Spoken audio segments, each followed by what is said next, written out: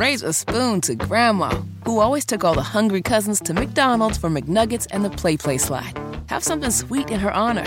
Come to McDonald's and treat yourself to the Grandma McFlurry today. Ba-da-ba-ba-ba. At participating McDonald's for a limited time. This is Trackside with Kurt Cavan and Kevin Lee. Here we go. They go side by side into three. Outside. Coming for the line. Coming for the flag. Hornets has got him by a nose, but Barron now pushes ahead. Barron takes it. Barron takes the win from second place. Alec Barron has won. Who will win in Kansas? Weldon trying to push Kanaan up. Kanaan trying to push Weldon down. And the guy that's going to play a role in this is probably Vitor Mira. Who will he side on to sort of help slipstream? As they come out of turn number 4, it's Dan Weldon on the inside. Tony Kanaan, his teammate. Vitor Mira tries to slip to the low side. Can he get it done? No! It's Tony Kanaan at the line. Closest finish in IRL history was here last year. Will it be closer this year? Hornets and Herta. They hammer for turn 3. Come through turn 3. The final corner just ahead. Dixon closes down in behind them, and they're going to go 3 wide at the line, and it's Hornets takes it at the line. Dixon gets second, and Herta drops to third. Hey there, welcome to Trackside 93.5, 107.5 The Fan in Indianapolis and other parts around the country. Thanks for joining us tonight. Josh Molinix is in our studios in downtown Indianapolis. I'm Kevin Lee. Kurt Cavan is along. You can send something in. We're in a little bit of a different format tonight, so what you send in, we might not get to until next week, but we might a little bit later on in the program. It's at Kevin Lee 23, at Kurt Cavan. I am not trackside. I am dockside for the program here this evening. Doing a little freelance work on the Fort Lauderdale International Boat Show that will air coming up on FS1, I think on November 6th. It's still a little bit TBD, so maybe we'll mention that and you'll see it on social media platforms coming up in just a little bit. So look forward to that, taking what I know about motorsports and trying to make it fit to boats and yachts. And this has got to be a great place to find racing sponsorship. So we'll work on that later in the program and later in the week as well. So coming up on the show tonight, Kurt is going to talk to Nathan Brown from the Indianapolis Star. A lot of things we can get into, and he found some answers to one of the questions that we were asking last week. What are the plans for the Music City Grand Prix in Nashville, building a new football stadium basically in the paddock area? So Nathan can talk about that and a lot of other things, and we got a lot of good rumors and a few things confirmed today as well. I'll recap what happened this weekend with Road to Indy. That's maybe not the right way to phrase it. It's been rebranded, or it doesn't necessarily have a brand right now. But the path to IndyCar, all tested at the Indianapolis Motor Speedway. We'll get into that. We'll have a little report for those that are super interested in how the official driver of the program, Jackson Lee, did. For the first time in what was called Indy Pro 2000, now USF Pro 2000. We'll get into that. And I think Lee Diffie is going to join us on the program a little later on tonight. He was at Circuit of the Americas for Formula One over the weekend, so we may chat with Diff and get some thoughts on Formula One and IndyCar and much more. But since I am out and about this week, we're going to turn things over studio side, and Kurt is going to lead the way and ask us anything he'd like to discuss. Well, I guess first of all, I would ask you, are there boats for sale? And B, will they take credit cards? I mean, they are not for sale to us. So here's I'm obviously not a big boat guy because I can't afford a boat, but I do enjoy it. And what is kind of cool is that I do get to go on these luxury yachts. So, it's not like the Boat Sport and Travel show where you go in and you walk around and take a look at the campers. It's not even like the Detroit Auto Show where you can go up and get close to all the cars. They basically are doing a credit check of everyone at each of these boats, and they are vetting you and looking, and you may be worth $10 million and you're not getting on a lot of these boats. They're not letting you on unless you have the means to be able to purchase that boat. So you have to be working with a a specific broker that has vetted you already and vouches for you. So it's pretty fascinating. Now, there are other areas that the general public goes to, and the Fort Lauderdale Boat Show is a big deal. It's been 60 plus years, and it is a trademark of this area. Remember 10 years or so ago when IndyCar was really close to running down here, to the point where I remember being told by someone that would know that it's a done deal and it was going to run kind of in conjunction in October with this event. Well, we know that never did happen, but this is a huge staple of this community, and it's a big deal. Speaking of a big deal, as you know, Tony Kanaan's kind of a big deal at Indianapolis Motor Speedway. And while we don't have confirmed reports at this point or confirmation from the race team, it does appear, based on two reports that we've seen in the media, that he will be the fourth driver at Arrow McLaren SP, joining we're not quite there yet. Joining Pato O'Ward, Felix Rosenqvist, and Alexander Rossi. Tony Kanaan in an Arrow McLaren SP car, how does that ring with you? It makes sense, and it's coming from enough places that I believe it to be correct. I don't know if it's been signed. I don't have any sourcing on this other than I trust the people that are reporting this. First, it was Marshall Pruitt of Racer.com, and Jenna Fryer of the Associated Press, I think on Sunday, mentioned, or maybe it was yesterday, said, word on the street is, and, from Zach Brown's comments when he first said, we want a veteran driver and it doesn't look like it's going to work with Kyle Busch or Kyle Larson, the list gets pretty short. And then we also wonder, is there room at Ganassi, or maybe it just turned out to be a simple bidding war? And we know that McLaren is willing to pay drivers, and Tony Kanaan has value beyond the fact that he's won the Indy 500, is always awesome there, and finished third last year. I think Kanaan has huge value to a team. And I saw this, and you saw this last year. Yes, he drove one race, but he was visible in the paddock many, many weekends. And I think Chip Ganassi Racing got a lot of value out of him. And I think Arrow McLaren would find a lot of value when he's available as well. So what did we say last week? Now they've got second, third, fourth, and fifth in last year's 500 as a part of their stable for this next year. Well, and you think about Tony's career, and I'm not saying we thought, a few years back that it was starting to come to an end, but when he left Chip Ganassi Racing after 17, he got the deal with Voigt for a couple, 3 years and really continued to drive well at Indianapolis, ninth in 2019. But his value, especially at Indy, is sky high. I mean, third last year, qualified sixth.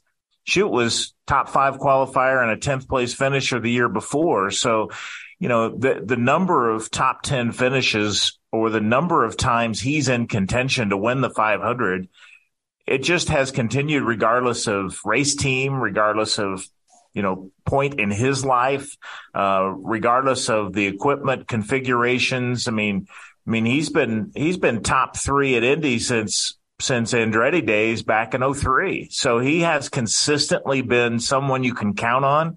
And I think he'll be a real value to the rest of the organization. Although the way they ran this year, I say the last Indy 500, second, fourth, and fifth, second and fourth, with Rossi coming in as the driver who finished fifth in the recently completed Indy 500. I mean, this is going to be, loaded with experience, loaded with talent.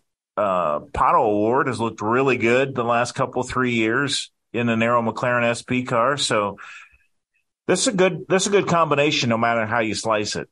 So a couple other points, with Kanaan, I know some people have taken little playful jabs that, wait a minute, you were retiring in 2020. In fairness, he just said, I'm going to retire from full-time driving. He never eliminated doing one-offs for the Indy 500.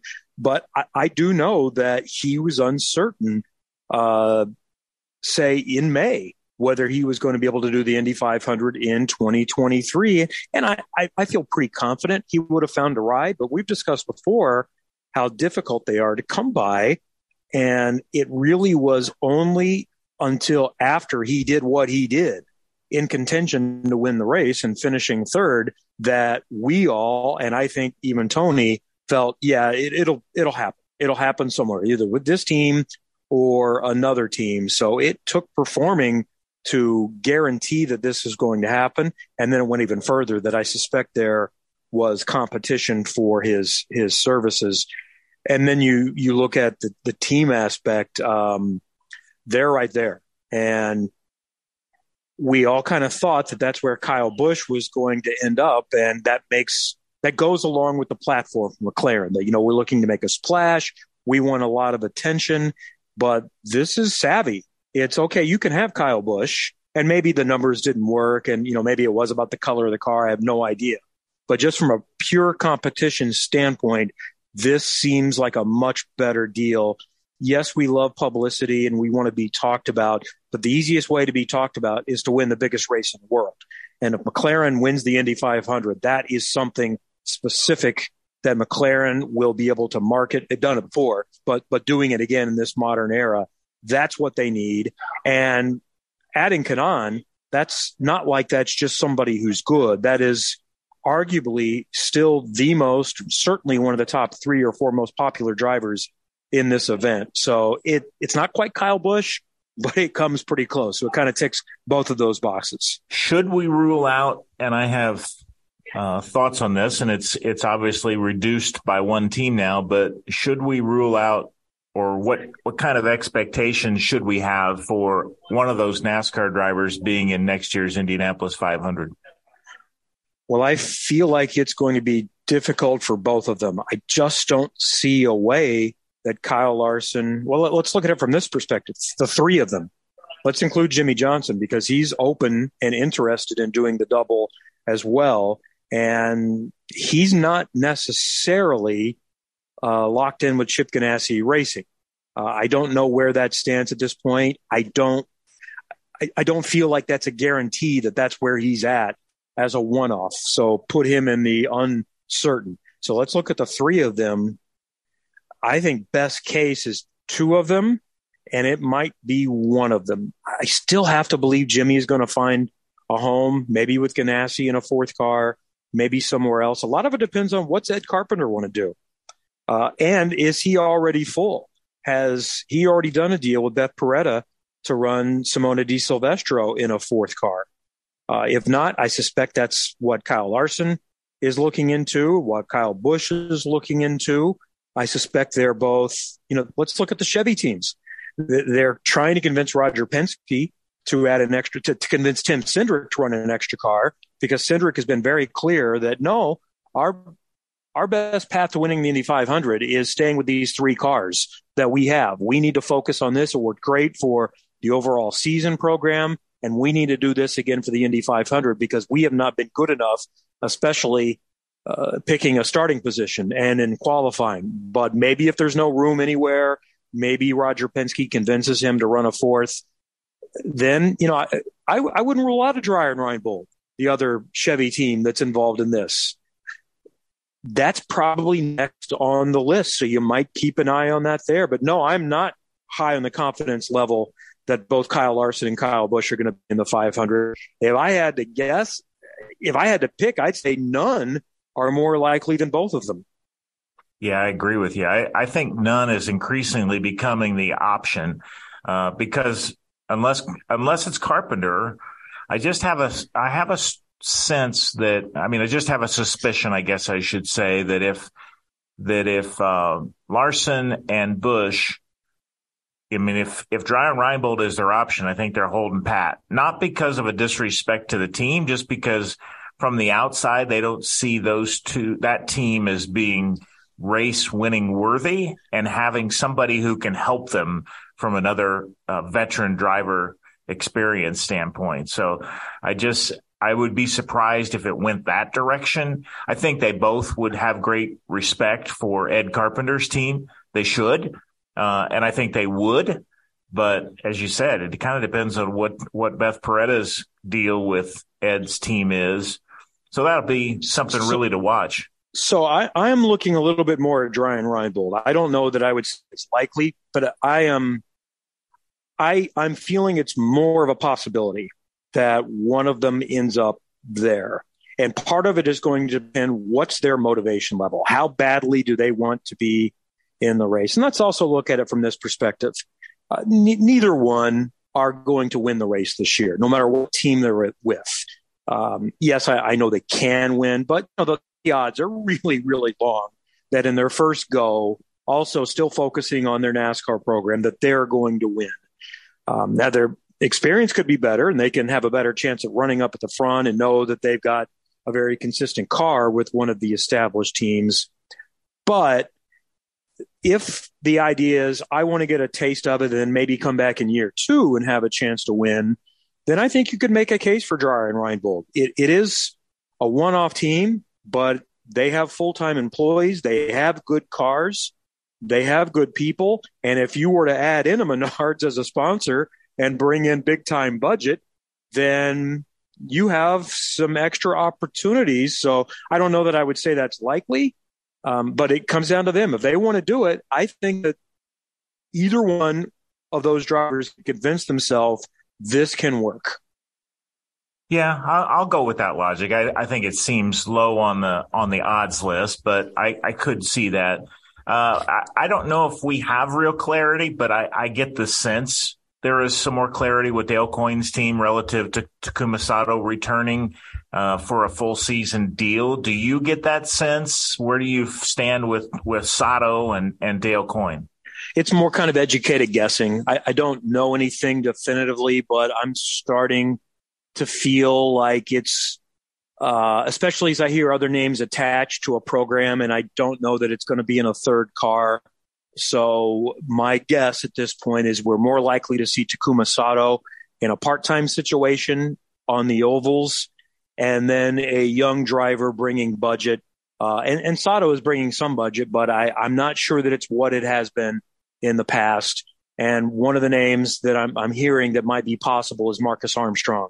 And that might work out well, because I don't know if he's interested in doing the ovals at this point, coming from Europe. And he's an F2 race winner.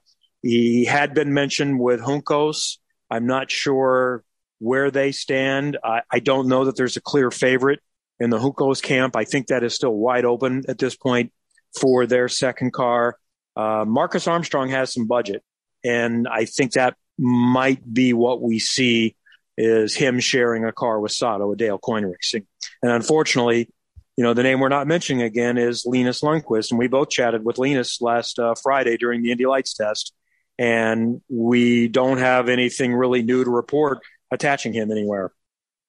Yeah, it's disappointing. Linus is such a good guy, and obviously a really good race car driver. And in what was a much stronger season last year for Indy Lights, the depth was there. Andretti had 4 cars I think it was 4 cars at 1 races, and HMD was strong, and Frost looked really good in the Lights test over the weekend. So Frost won a race and then also was looked good in the IndyCar test that he did. So I want to circle back. You mentioned the Ganassi program and whether Jimmy would be back there or not for the Indianapolis 500. We know they've got this guy, Alex Palou, who's been back and forth. We know that they're going to run Scott Dixon again and be a strong championship contender. And obviously Marcus Ericsson returns as well. I don't know that I have a sense for their 4th car, either if it runs or if someone else runs it. There's been some rumors. Maybe why don't you talk about what you think and what Motorsport has talked about relative to Nicholas Latifi? Well, as we talked last week, we were both struggling to come up with who it might be, and I had forgotten that I had seen Latifi's name, Canadian Formula One driver that is losing the Williams ride at the end of the season, but comes with huge backing, and the check can be written for him immediately. So, that's kind of how people are piecing that together. And there were some reports that he was headed to Ganassi, and he was asked about that at Austin over the weekend. And so he denied it. but he didn't totally deny it. What he denied was that he's agreed to anything, but he eventually said, yeah, I'm talking to people and it's a possibility and I'm considering some things. So I'm not sure if there's any other option. Now I don't know if that's headed that way though. I don't have solid multiple sources on this, but, I'm just starting to lean that it might be more likely that Ganassi has 3 cars rather than 4 next season, especially if they're not interested in running multiple people in that 4th entry. So what I don't know, and no one is obviously going to tell us on the record, what do they think of Latifi? Because if they're not super high on him, then it's going to be, hey, we want $10 million. Or it may even be, we're not sure. We're not sure if he's good enough to do this, and we'd rather just do the Penske path and just focus on 3 cars and do it the right way. So unfortunately, I don't really know where that's headed, but I'm still struggling. If it's not Latifi, I don't know who it is in that car. And I also don't know if he's interested in doing the oval races. Yeah, he said over the weekend, he said in a way it's a bit, and he used the word annoying. Then he said annoying is not the word, but obviously most of my focus is still on finishing off the rest of the year on a high note, as high a note as possible, and in this chapter with Williams on the positive side. And he said obviously a lot of other series have been finished now for quite a while, and things move fast in motorsports. And it's a time when everyone wants to get their drivers and situations sorted as soon as possible. It still has not really been that long ago that I officially found out that he had been released. And, yeah, there's some discussions, but nothing ready to announce. So always something with the Ganassi team. And it was good. We've seen, Alex Palou now have some quotes in the media, had his test his experience in the free practice 1 at Austin. By all accounts, ran pretty well. Maybe you have a chance to ask Lee Diffie about that since he was on site, but it looked like it went pretty well for Alex Palou.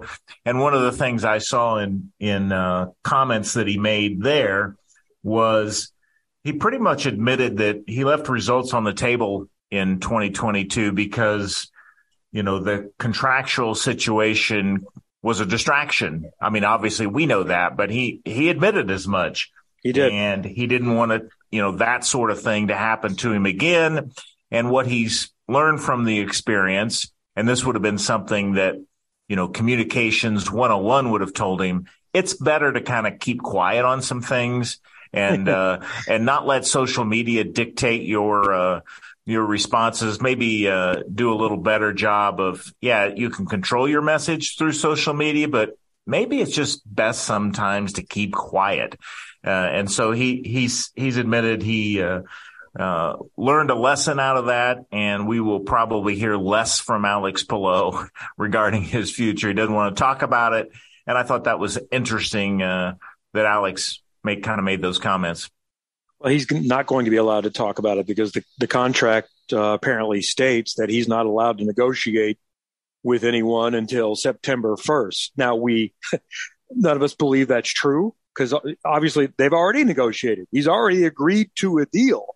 And I'm sure they have to do a little bit of a different deal because it doesn't include 2023, but it still comes back to he got bad advice. He got terrible advice, and he was told that, no, we can get you out of this. Stand firm. This is our strategy. Someone wrote that tweet for him, and he posted, or at least someone said, let's write a tweet, and this is what you're going to say, and we're going to be definitive, and we're going to make it happen. And it didn't. So, yes, lesson learned. Out of all this, as horrible as this scenario was, and everyone in the industry, from his perspective, had fears that he might have ruined his career or set himself back. There was the possibility, if people wanted to dig in, that he might not have a drive, that he might be sitting and not allowed to drive potentially in 2023. So that's worked out. He's still got a good seat. And I guess by going down this path, he has, in some ways, it has worked. He's gotten in a Formula One car to get a taste of that a year earlier than he otherwise would have, and already started that process. So from there, mission accomplished. And now he's saying the right things. I like what he's saying. I don't fault anyone in IndyCar saying, I want to drive a Formula One car. I know it annoys a lot of the IndyCar fan base, but also think of it this way. How do we think the sports car fans, when Tom Blomqvist tests an IndyCar and talks about how awesome that is, that's just the nature of any racing driver. It's the same thing as when my son goes from a USF 2000 car to an Indy Pro 2000 car, or his teammate last weekend, Jack Miller, goes from an Indy Pro 2000 car to an Indy Lights car. It's awesome. The next up is awesome. Formula One cars have more power. They go from 0 to 100 a little bit quicker. It's just a different car. But Palou is saying, I don't know that he means it, but he's at least saying my home is IndyCar. That's where I'm going to race. I just wanted to run a Formula One car and see what that's like. And that's the right approach. And then if someone wants to offer you a seat down the road, you're not going to say no, but I think he does understand the realities that McLaren has 2 young drivers. There's probably not going to be an opening there, but at least he's gotten the chance to drive the car. And he did do well compared to his teammate who got the soft tires, which are going to be quicker. He ran on the mediums all practice long. And when everybody was on equal tires, he was running around 12th.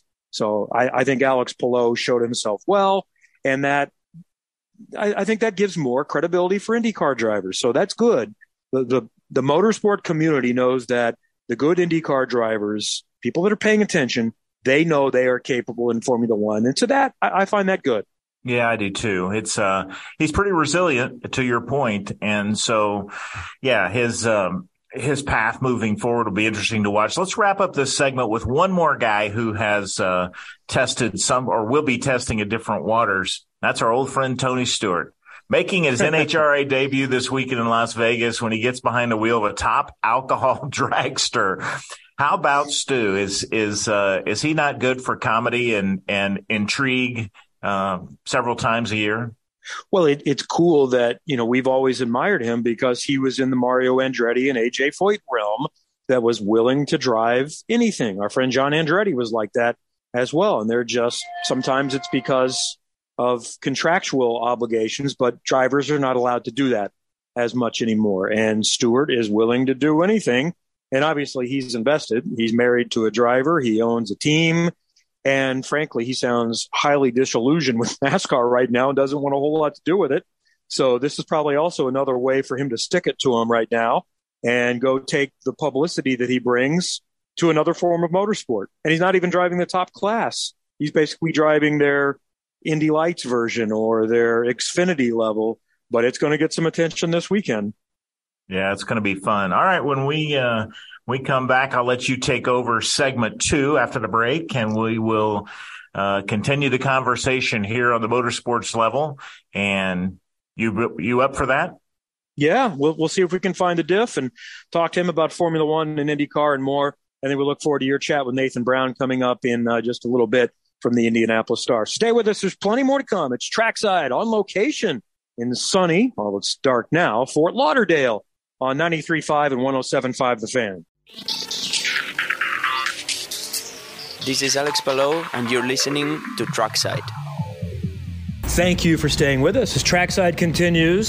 Some of the show tonight is plausibly live. I'm Kevin Lee, and in my travels this week, I happened briefly upon our friend Lee Diffie on his way back home from a visit to Formula One at Circuit of the Americas in Austin over the weekend. Our lead voice on IndyCar on NBC and so much more, including what you got. You doing women's rugby this weekend? Is that the plan? Yeah, Women's Rugby World Cup continues from New Zealand, and it's the game that we'll be featuring in the quarterfinals is the USA Women's Eagles up against Canada. So a full North American clash.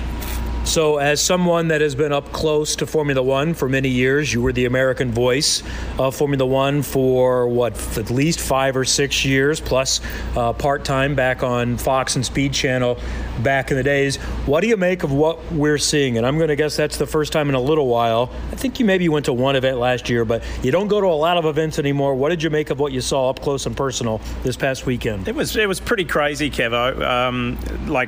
the crowd size was colossal. That was the obvious thing, but just a lot of new fans, so to speak, and Drive to Survive has impacted that in a positive way. And it was kind of just even in the 5 years since we had F1 on NBC, it was very much almost like a fresh face of the fan base, So it was very interesting to observe, very interesting to witness, and just wholeheartedly, like really satisfying and gratifying that for the work that you go all the way back the day, David Hobbs and Bob Varsha and Sir Jackie Stewart and Steve Matchett and Sam Posey, Derek Daly. Like, you think about everybody who has worked very hard on Formula One in America for a variety of networks, with our goal and our mantra all of those years was trying to grow the sport of F1 in America, and to see that the crowd size and to see the level of enthusiasm for the sport. Because for you and me, we're motor racing guys, right? Doesn't matter if it's F1 or IndyCar or NASCAR or whatever it might be, sports cars, IMSA WeatherTech Series, we love motor racing. And to see that much passion for F1 in the United States was very gratifying. And there is a category of IndyCar fan that, is a little bit annoyed. And I've even said, hey, I'm a little bit jealous of all the attention that they're getting. And my opinion has been that it's been the perfect storm. Drive to Survive came along right before the pandemic, and then everyone had nothing to do, and they finished the internet and they watched. The broadcast, because of circumstances, became commercial free. That helped. But for whatever reason, Formula One is very popular right now. Instead of looking at it as we're annoyed, how might this help IndyCar with the popularity of motorsport in America at the moment?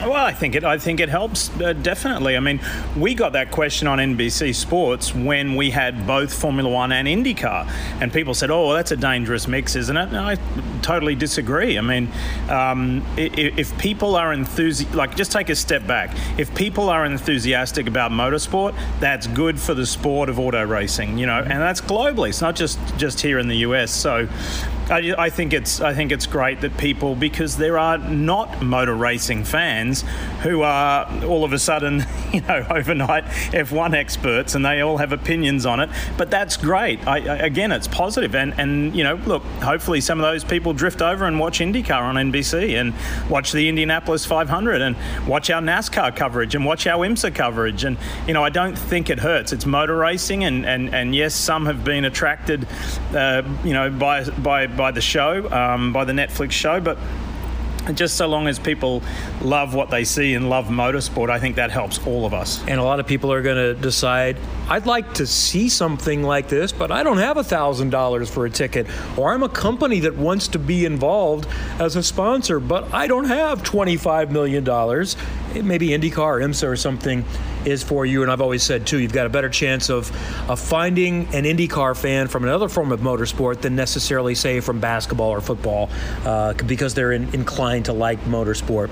Tell me about the IndyCar contingent that was there. Who did you see? Saw Alex Palou not too long after he got out of the car and had a smile from ear to ear. Saw Pato O'Ward. Saw this year's Indy 500 winner, Marcus Ericsson. Marcus was really enjoying himself by, being back. He was there with Sauber, his old team, Alfa Romeo / Sauber, his old team. So I got to see a lot of his old friends in the paddock. Pato O'Ward was doing some of the ride and drives experience.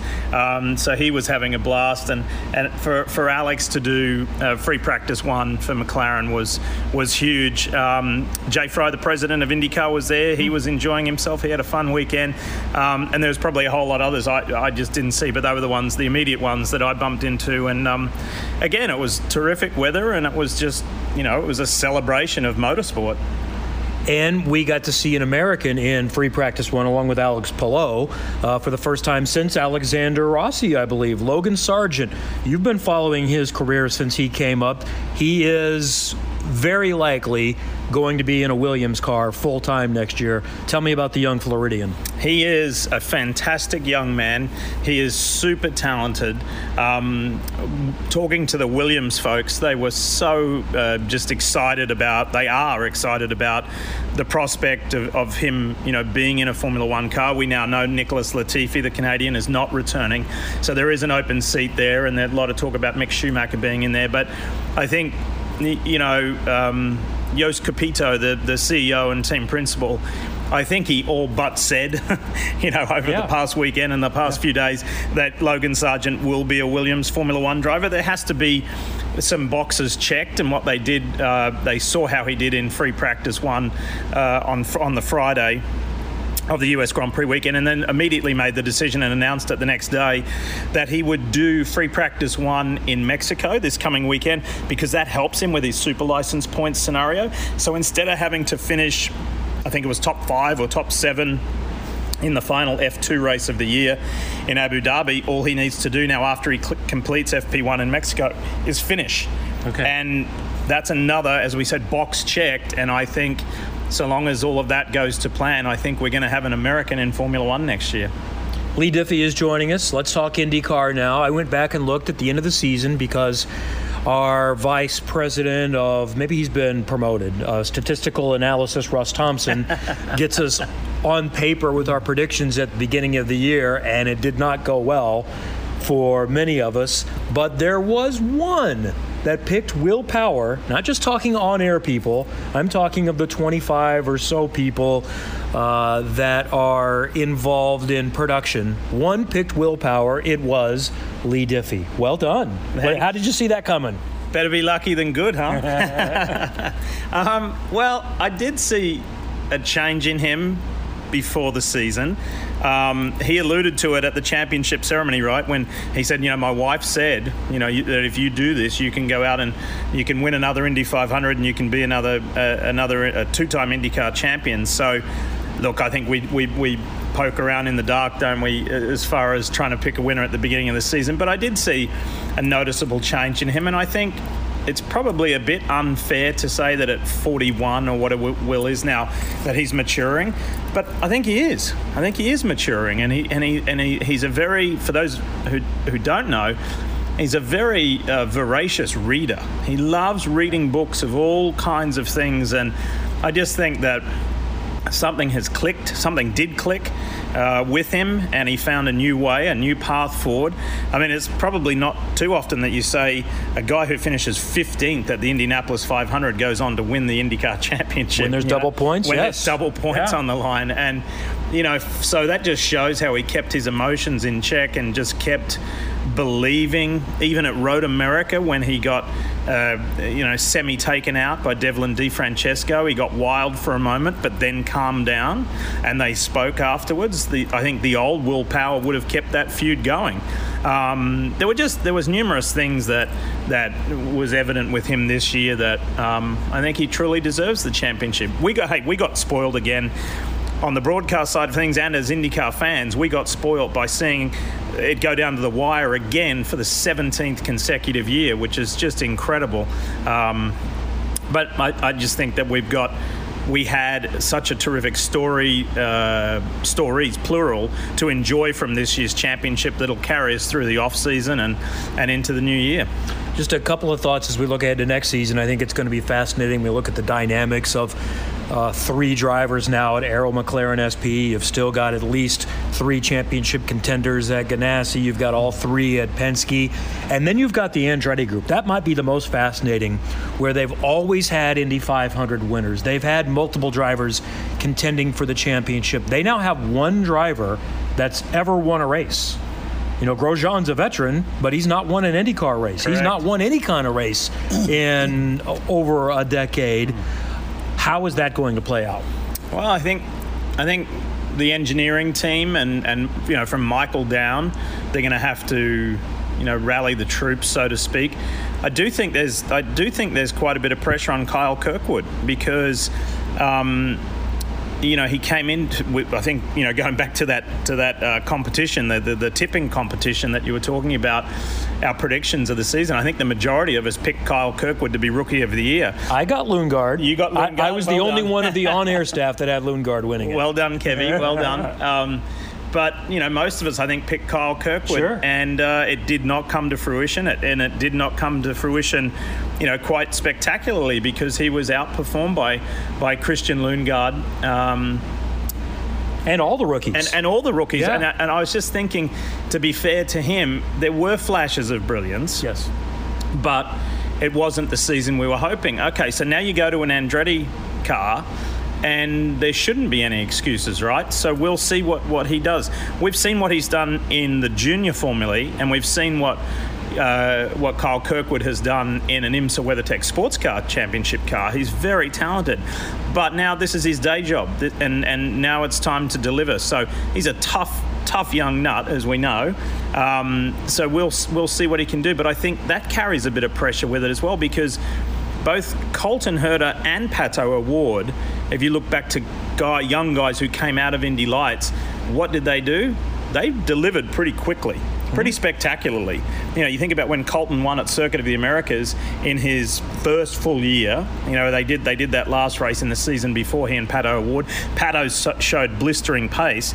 And I think, Kyle needs to remember the few times that he had some flashes of brilliance this year and build on those and go for it. And, if he gets off to a solid start, I think could be a good year from him. But it'll be a funny feeling at Andretti not to have some champions or Indy 500 winners in the field. Yeah, Kyle is one. It's going to be a transition, and there could be growing pains adjusting to the new program, being asked to help lead the program. It might be a struggle, but I also will not be surprised if Kyle Kirkwood wins a race and is top 5, 6, 7, 8 in the championship, which in this era is still really good, because there's always a dozen that feel like, I should be in the top 5 or 6. So it's going to be great stuff as we get into it. It won't be long before we see the spring training near Palm Springs at Thermal in early February next year, and they get going again at St. Pete. All right, thanks, Tiff. We'll be watching rugby and much more, and then we'll get set for the Rolex 24 after the new year. Awesome. We'll be racing before we know it. All right, stay with us. We've got plenty more to come. Nathan Brown of the Indianapolis Star in a little bit, too. Trackside 93.5, 107.5 The Fan. Hi, this is Marcus Ericsson, and you're listening to Trackside on 93.5 and 107.5 The Fan. Okay, let's do some Twitter questions here in this segment before Kurt and Nathan Brown chat in just a few minutes. From Brian at 500 Indy 1911, what are the odds we are bumping in May? My guess is slim to none, is what Brian says. So I won't go that far. I think, like Kurt and I talked about last week, if you'd have asked me a month ago, that would have been my answer, slim to none. As we kind of looked at it last week, I'm going to tell you, like they say, I'm going to tell you there's a chance. Is it a great chance? Maybe not, but I see a much easier path, and I don't have all the numbers in front of me, but we did that either last week or the week before. I see a likelihood of 34 and a possibility of 35 legit entries. And while I've never been a huge fan of a 34th, if it's someone that really just doesn't have a chance, if it's, hey, we know these are the 33 and it's going to take a miracle for the 34th to get in. Yes, it's a nice feel-good story, but it's just uncomfortable. It's maybe better than nothing, but in that case, I think 33 is fine. But I do see a scenario where there are 34, maybe even 35 proper entries, and that'd be interesting. That'd be really interesting, because somebody good would be going home, and that's not great for them, but it's good from an entertainment standpoint that we wouldn't be able to predict ahead of time who was the one that's going to get bumped, and that'd be a scenario like I think we had just a couple of years ago. So I think there is a possibility of that happening, and I still stand with, by Christmas, we might have all 34 set. I don't know exactly where they're at and when the extra last couple are going to get confirmed and announced.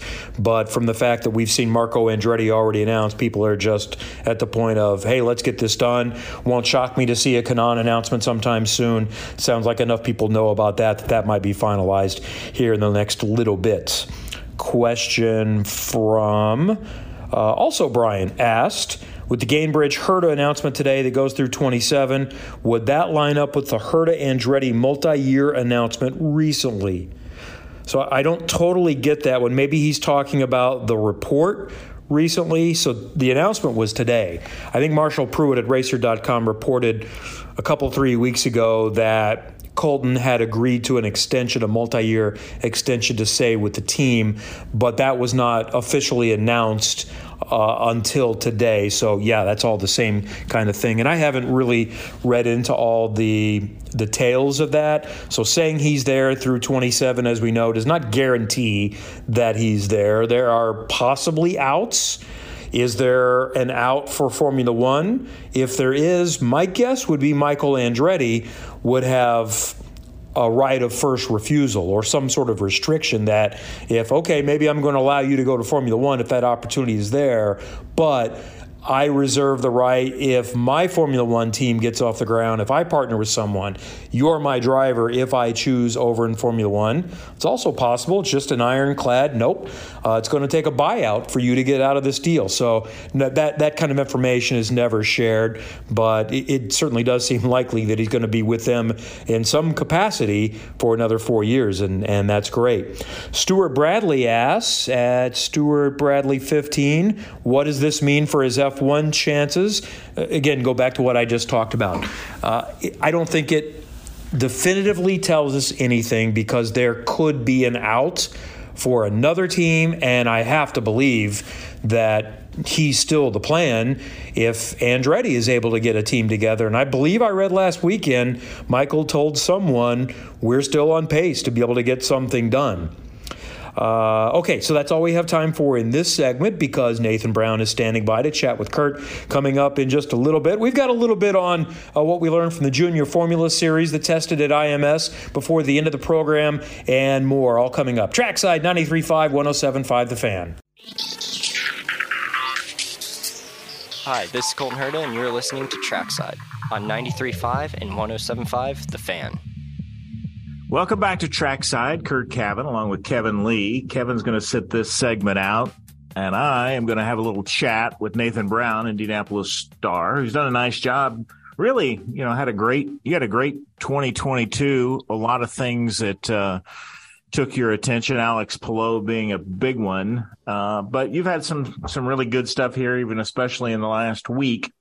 And I want to start, I guess, by saying, are you feeling comfortable in your role now? I think this is season 3. Was this season 3 or 2? It was season 3, season 2 in person. My first one was, of course, the pandemic plagued 2020 season. So it would actually really surprise me. I just came up on my 3-year anniversary being at the Star. Obviously just finished my 3rd season. It seems surprising that it's already been that long. I do feel like I'm pretty comfortable in everything and have really been enjoying this beat. As you mentioned, this last year was pretty wild and got a chance to have my first big experience covering a court case and, digging through public records that you don't maybe always anticipate on the motorsports beat, but it was a fun one. And certainly hasn't really felt like too much of an off season this past month with news popping up just about every single day. And it has been a fun way to stay busy here, even in the fall and soon winter months. Just think if you follow my path through its duration, you've only got 27 more years of covering this. So think about where your family will be 27 years from now and your own life. So yeah, you got a lot to look forward to. That's my dad. It's right about my dad's age, which is just wild to think about, but don't have any plans to go anywhere. Really have been enjoying this beat and being able to do it for the Star and hope to have several more seasons of that here in front of me. You had a really, Nathan Brown joins us. You had a really interesting deep dive into the Nashville situation. Nashville announcing it's going to be building a $2 million dome stadium for the NFL team that's going to begin after the 2023 IndyCar race. Let's just take an overview of this. It's going to take a lot of the paddock area. It's going to really kind of mess with the configuration that was used for the street race at the Music City Grand Prix.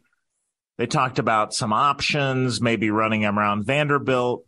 Kind of just what's been your takeaway from that conversation and how difficult and challenging this is going to be for IndyCar to hold a race that's pretty popular in its 2 years?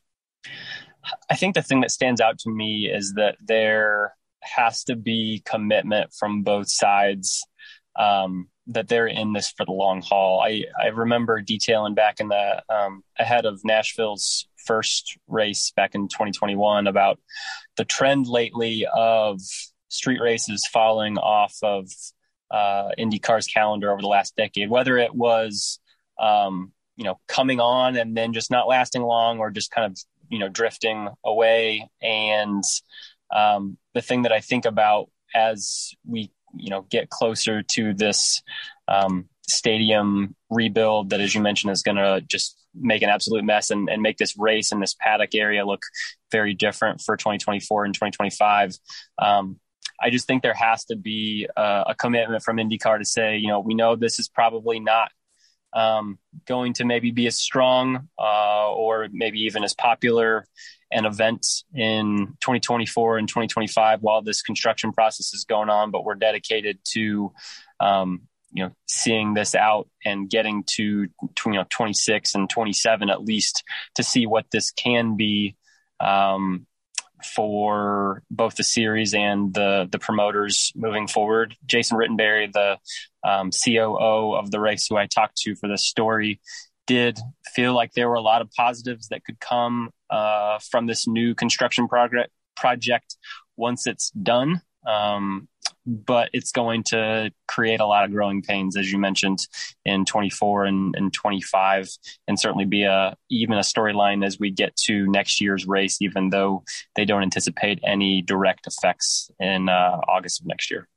So he raised the issue or the possibility of racing on another circuit down by Vanderbilt University, which is just south of town. I mean, it's not easy to create a new venue. We know that from past experience. How likely does that sound that they might race down there? And by the way, that's a pretty congested area. That's a lot of, and I say congested, a lot of street traffic, a lot of businesses. It's not so much like the current facility or the current layout, which is pretty much not business based. It's got a football stadium, but it's not, downtown in a community the way the Vanderbilt layout would likely need to be. What do you make of that? Yeah, so that was actually something that I brought up and asked Jason about. The reason I brought it up, I just wondered if they felt like they wanted to in some way keep that aspect of running around a stadium, and if this construction project was just too much of a headache, and there wasn't ample paddock space and wasn't an area for a fan zone, and the city wasn't willing to hand over some more downtown centric streets to build back up this race on, say, the other side of the bridge. I wondered if that was an option. It didn't seem like something that they had thought too much about, to be completely honest.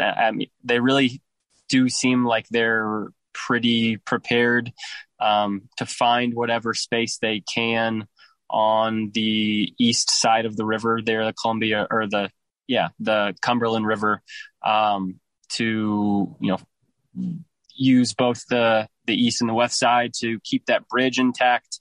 I think it sounds like they will hopefully find some more space, probably right around where those turns 4, 5, 6, 7 are of the track, maybe expand their footprint a little bit deeper into that part and find some, as you mentioned, some non-commercial roadway around the stadium that's not affected or impacted by the construction.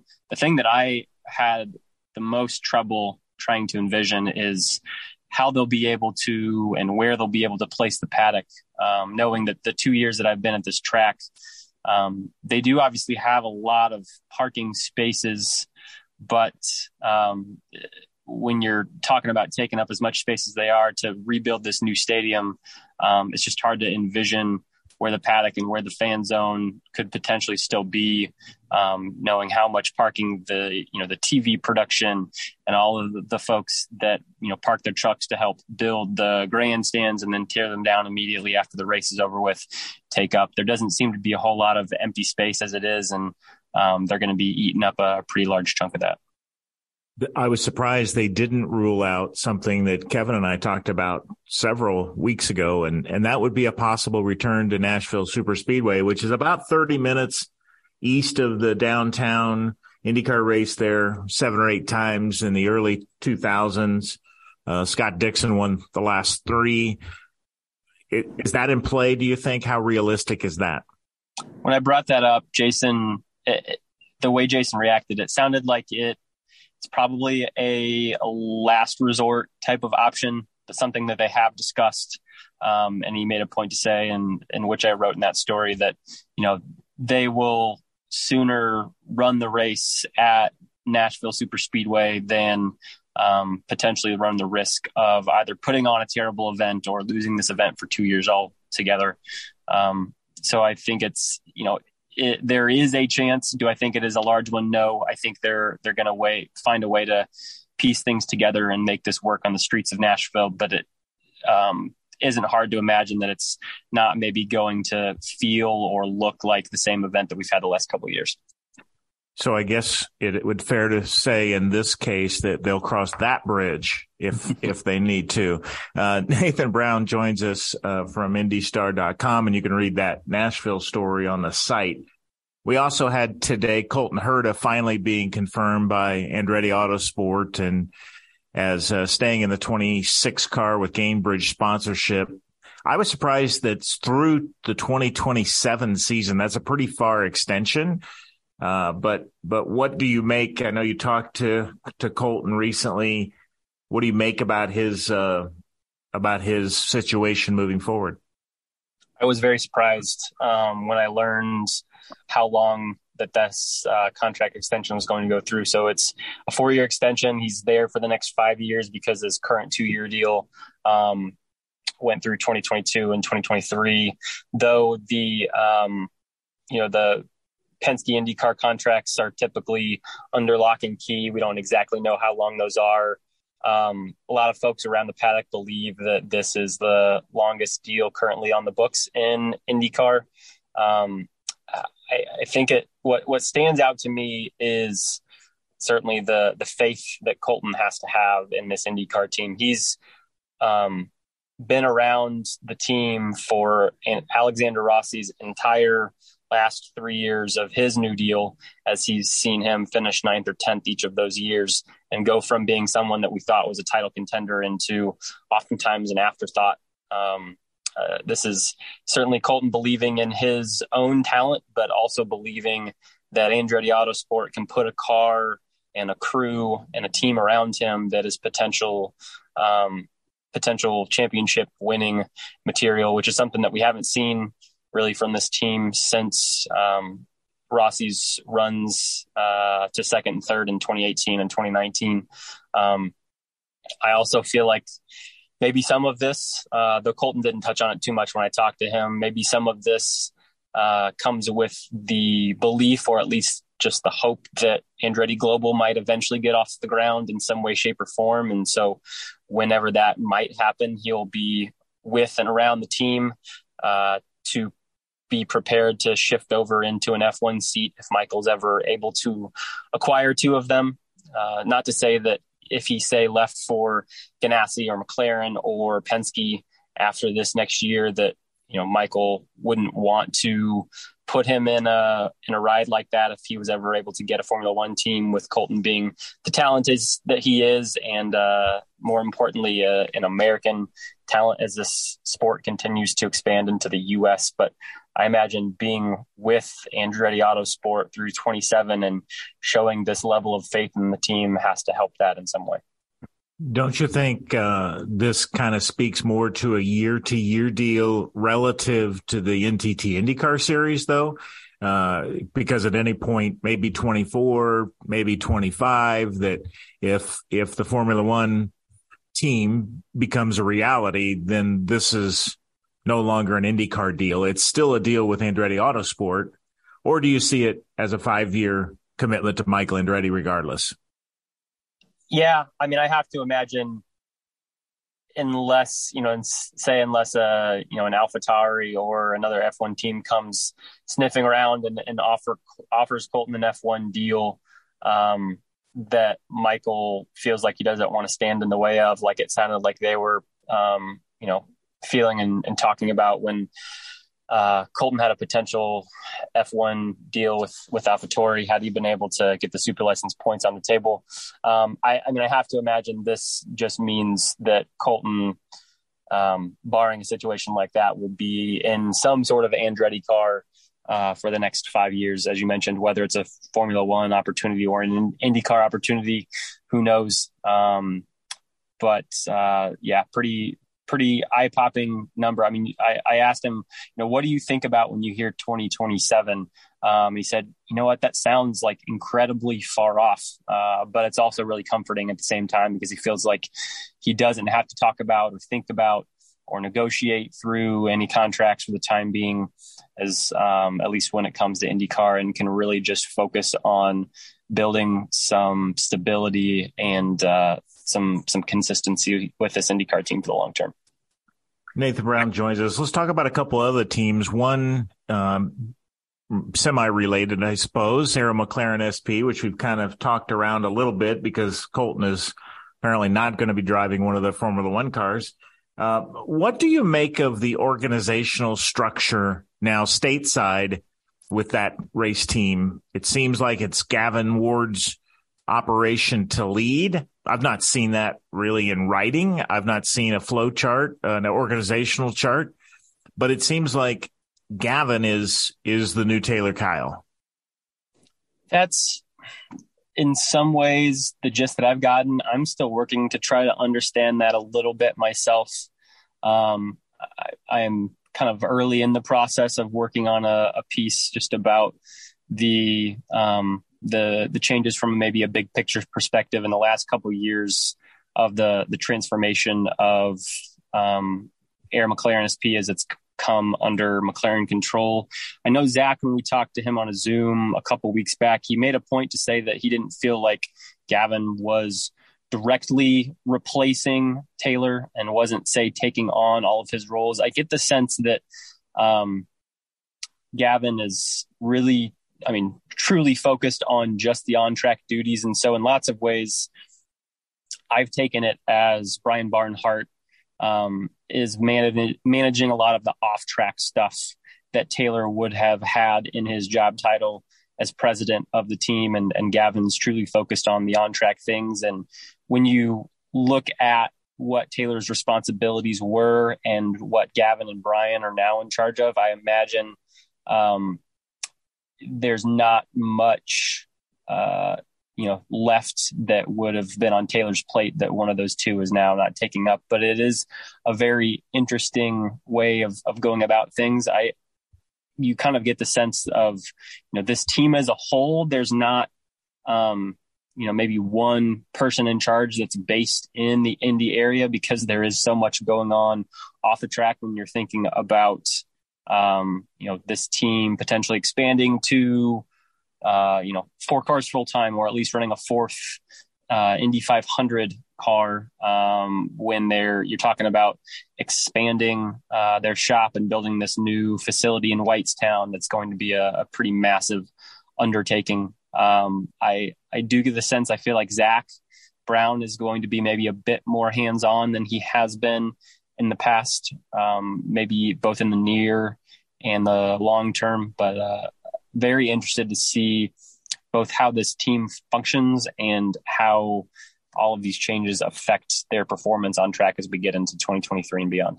Yeah, that's going to be fascinating. Let me ask you, relative to the 3 NASCAR drivers, Kevin and I debated this in segment 1 tonight. You can get that podcast here in a while, but let's think about Jimmy Johnson, Kyle Busch, and Kyle Larson, and the odds of any one of those 3 running the Indy 500 in 2023.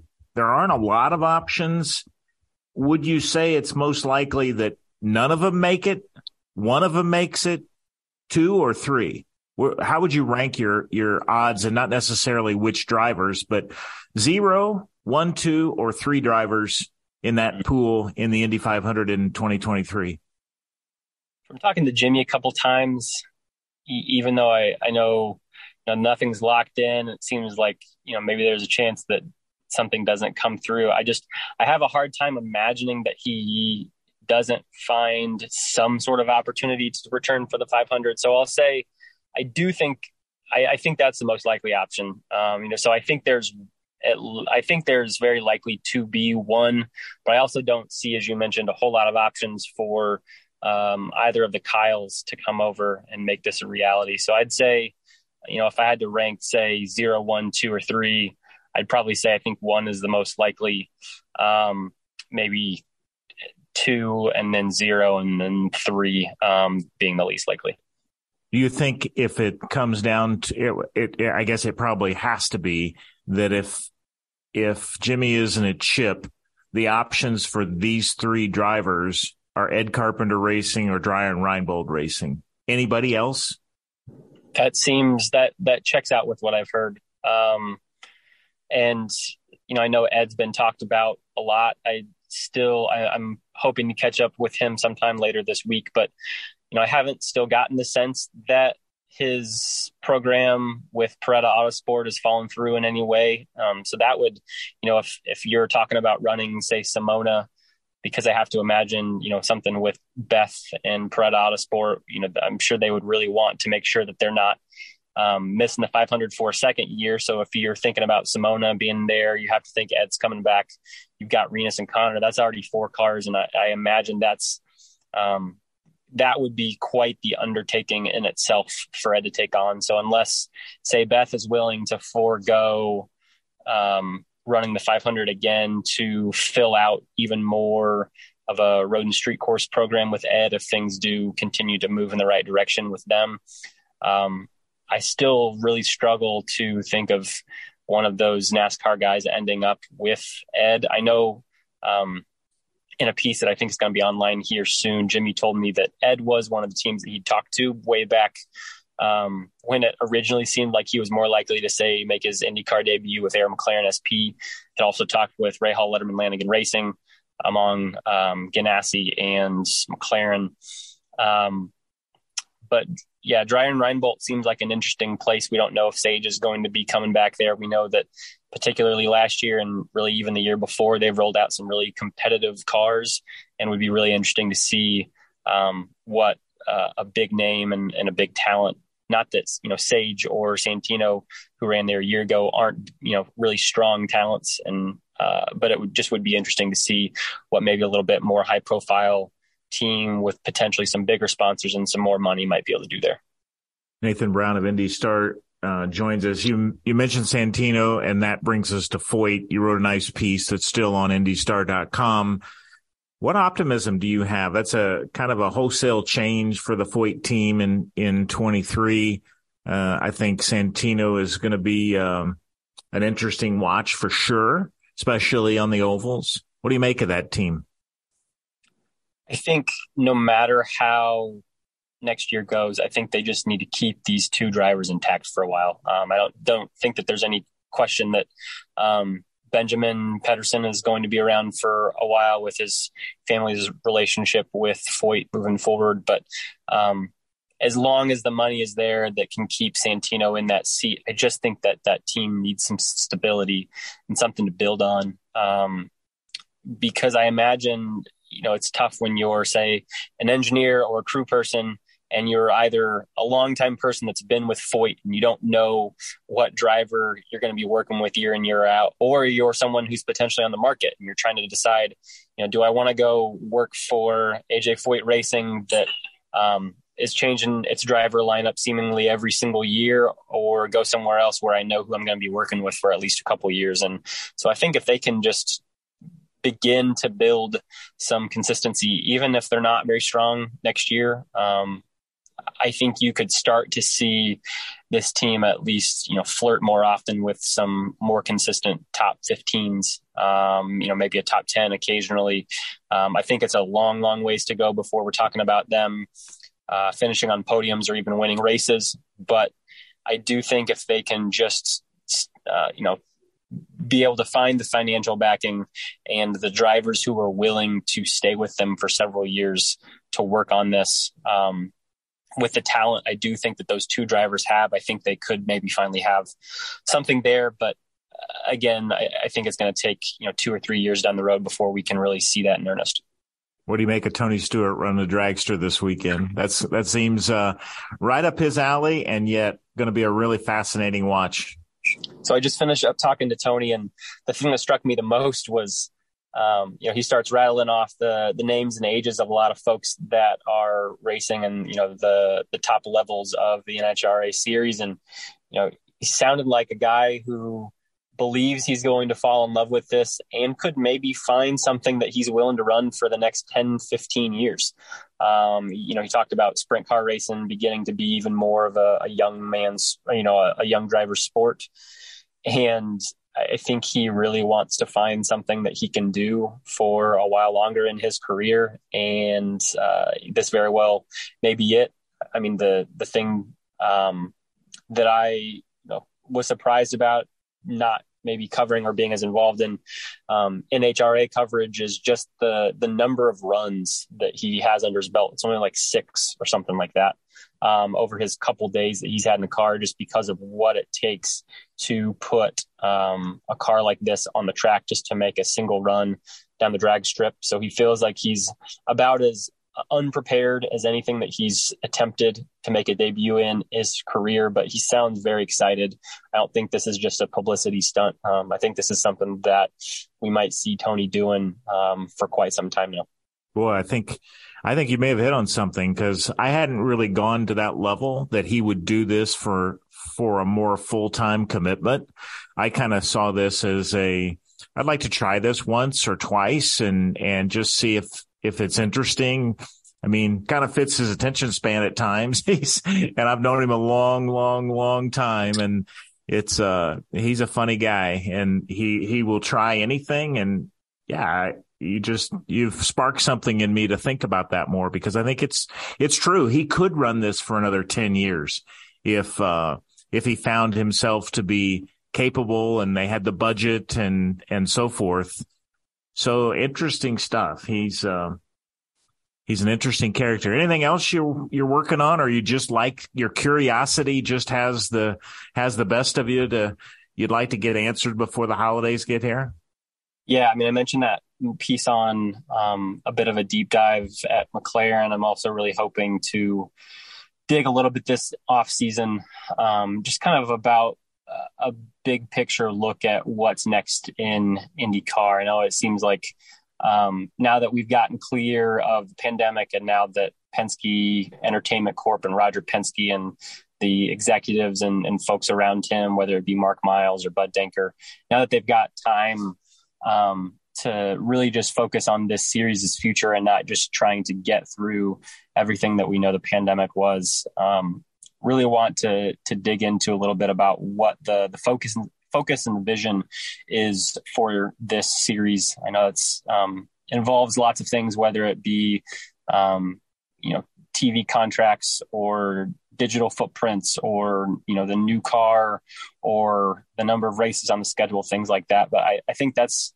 something that I am maybe not don't doubt, but just kind of am really curious to know what the vision is for the next, say, 5 years of this sport. I think there's a lot of potential and they have a lot of momentum. The on-track product certainly I don't think has ever been better, but I think they do need to tap into some of that and see where that can take them. I know Roger really loves this sport and wants to see it grow and wants to see it prosper, but interested to dig a little bit more into what they want that to be and look like and how they would like to get there. So hopefully here in a couple months, while I sprinkle in some downtime as well, we can have a little bit clearer picture on that, certainly before we get to the 2023 season. Nathan, it's good to hear from you and good to see you. And it's been a little bit of time in the off season here, but we'll be in Southern California pretty soon with a season. Your fourth season and 26 more to go for Nathan Brown at the Indy Star. It's wild. Palm Springs was actually my first job right out of college. Covered high school sports in the Palm Springs area at the Desert Sun. It's a very small Gannett newspaper. in Southern California. So going to be very weird and really actually pretty cool to be heading back that way to cover the IndyCar series, something I certainly never imagined then. And probably didn't even imagine a couple months ago, but really interested to see how this spring preseason run and test at the Thermal Club goes, and will be really cool to get back to my old stomping grounds a little bit in a very different role. Was the Thermal Club there when you were there? I believe so. I don't ever remember writing about it or covering it, so I don't know exactly how old it is. That was back in early 2015 where I started there, spent about 3 years there. So I know it sounds like it's been something that's been gaining a little bit of momentum and popularity around there, but certainly not ever something that was too much on my radar while I was out there. I'm sure not. All right, Nathan, thanks a lot. Kevin will be back in just a minute. 93.5 and 107.5 The Fan. Hi, this is Felix Rosenquist, and you're listening to Trackside. Thank you for staying with us as we roll on through the offseason. The great thing is, hey, there's still a lot of news to talk about. The news fairy continues to deliver, and while it's still going to be a little while before you see IndyCar racing, they're still racing to talk about. You have NASCAR and Formula One to follow, and we've got future hopeful IndyCar drivers that are very much involved. It's so unique when you think about it.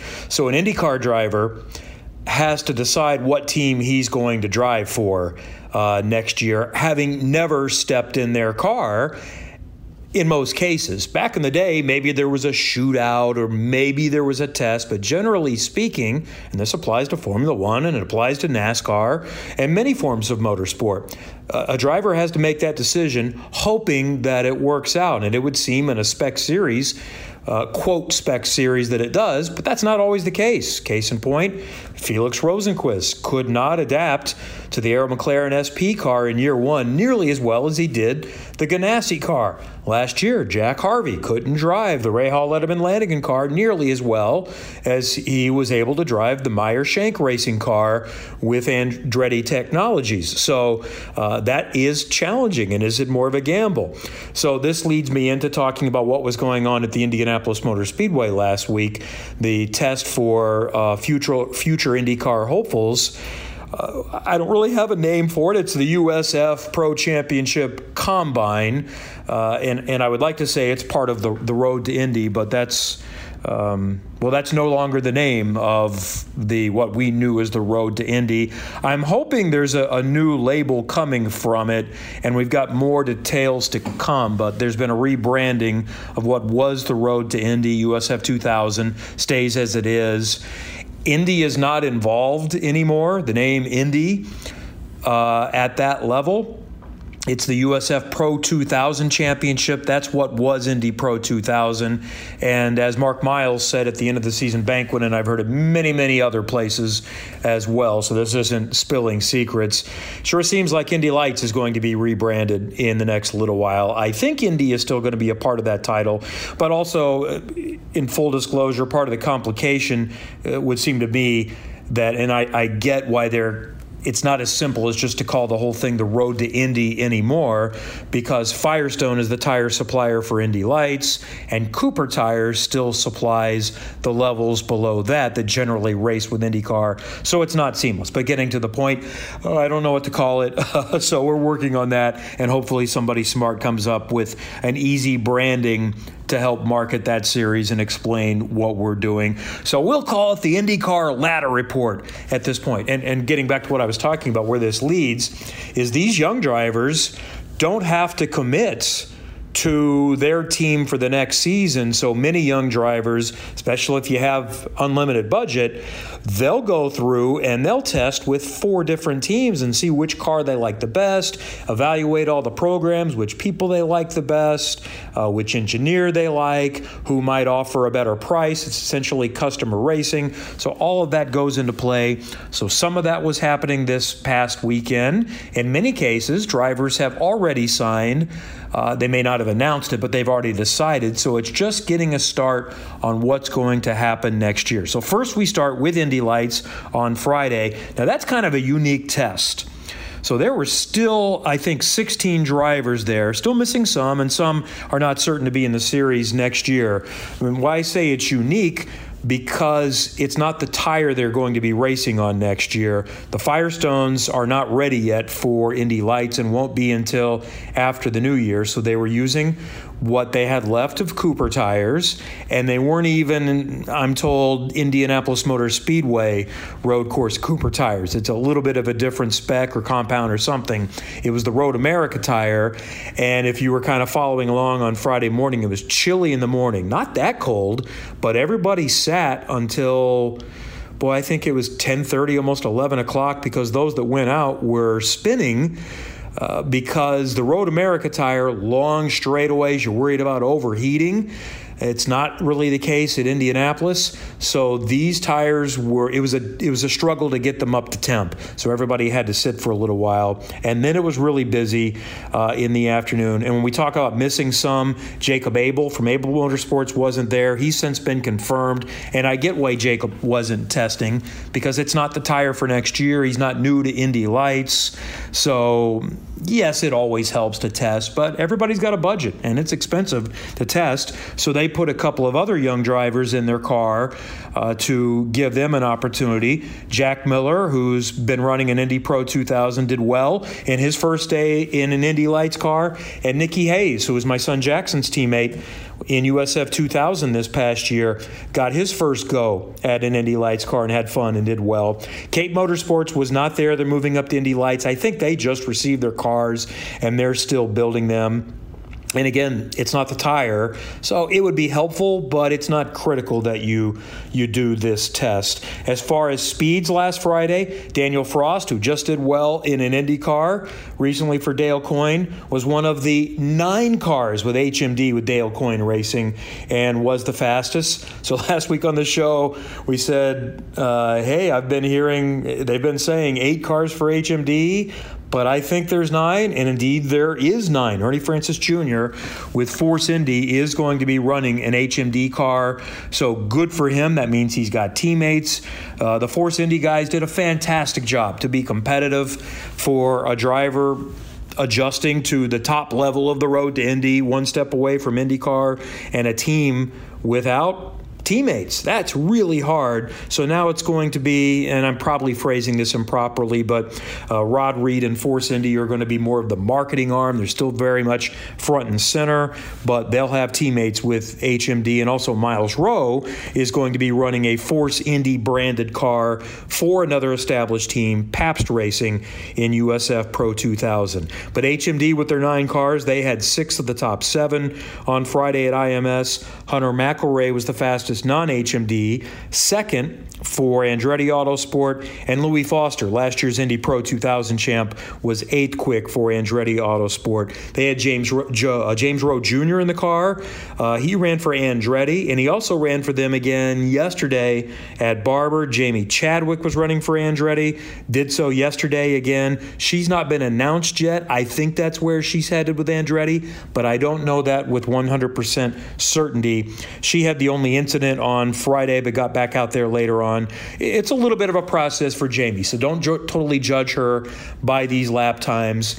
The car she's been driving it's a good car, basically an F3 car, but I think Indy Lights is still a step up. I've not had a chance to talk with her yet, so that's going to be a little bit of a process. The times I saw, and Trackside Online Ladder posted this as well, that the times from Monday at Barber don't mean a lot either because we don't know the life of the tires. Apparently there were no sticker Cooper tires available, so some might have had used tires that had 4 laps on them. Some might have had used tires that had 25 laps on them, so a different situation. But I did see in some times I saw that she was very close. She was still last, but she's like a half a tenth off of those in front of her, and I think Hunter McElroy was the quickest, but again, don't put a lot of stock in those. That doesn't mean a ton. Going back to the Friday test, I thought Jack Miller did a nice job going 11th in his debut, and, I'm keen on Nicky Hayes. He's a good kid. Jackson has known him for a while, and he was only 9/10 off in his first day in an Indy Lights car, which is the same for Jack. Reese Gold was the only driver in the Juncos car. He's not been announced yet. I suspect that's where he's going. They've still got a seat open there. I think Cape has a seat open. Andretti hasn't confirmed a couple. Abel has a seat open to run an extra car. So we are on pace to, I think, very likely have between 16 to maybe 18 or 19 cars in Indy Lights. So the other series were on track Saturday and Sunday.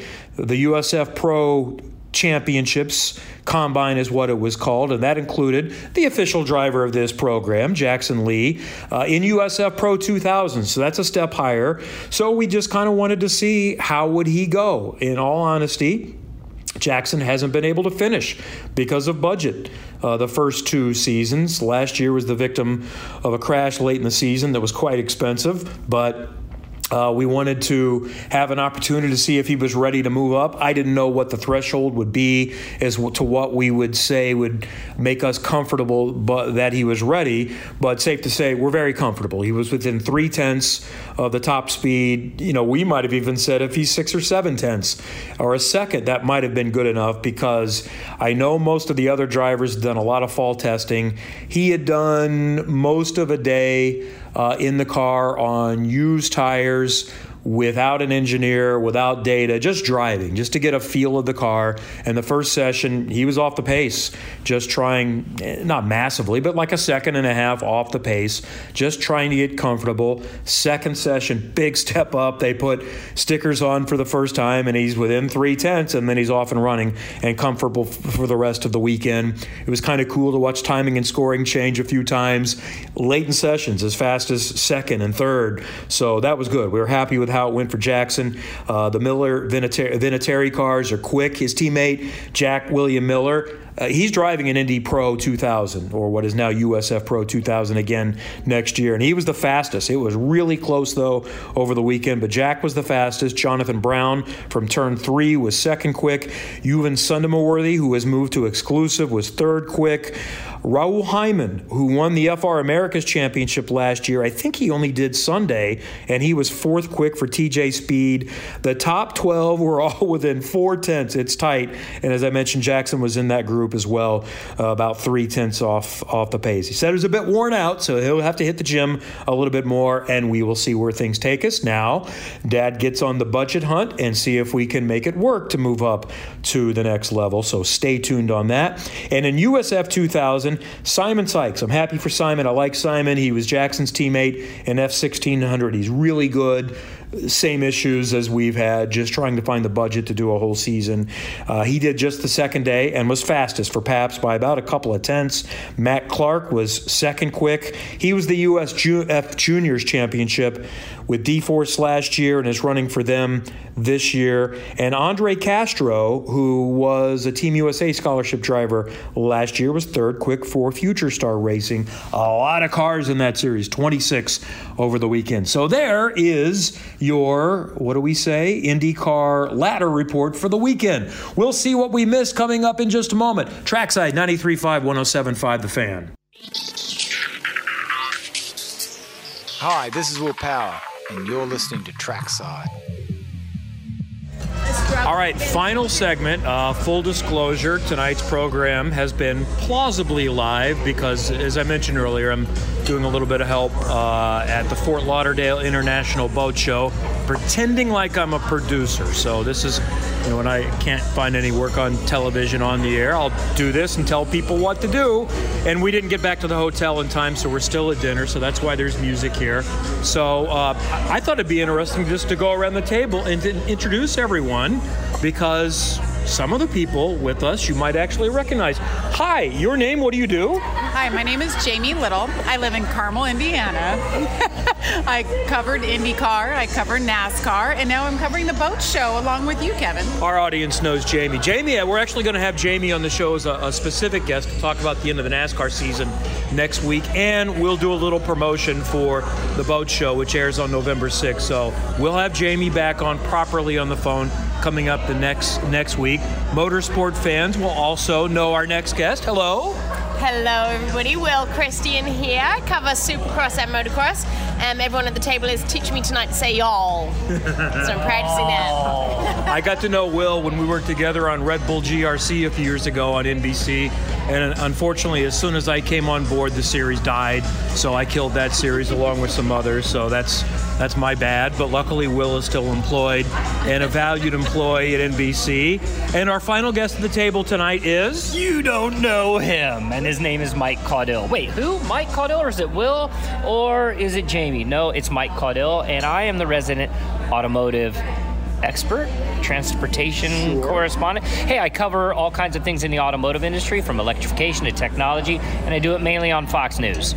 Fantastic. And our program will air on FS1. You will not see me, but all of the brilliant things, I'm sure I had something to do with. The bad things, I wasn't involved in. So we'll talk about that more coming up on future programs. That's it for tonight. There were some good Twitter questions. Apologies, I didn't get to all of them. We'll do it next Tuesday night from 7 until 9. For Kurt and for Josh back in the studio, I'm Kevin. Thanks for joining us on 93.5 and 107.5 The Fan.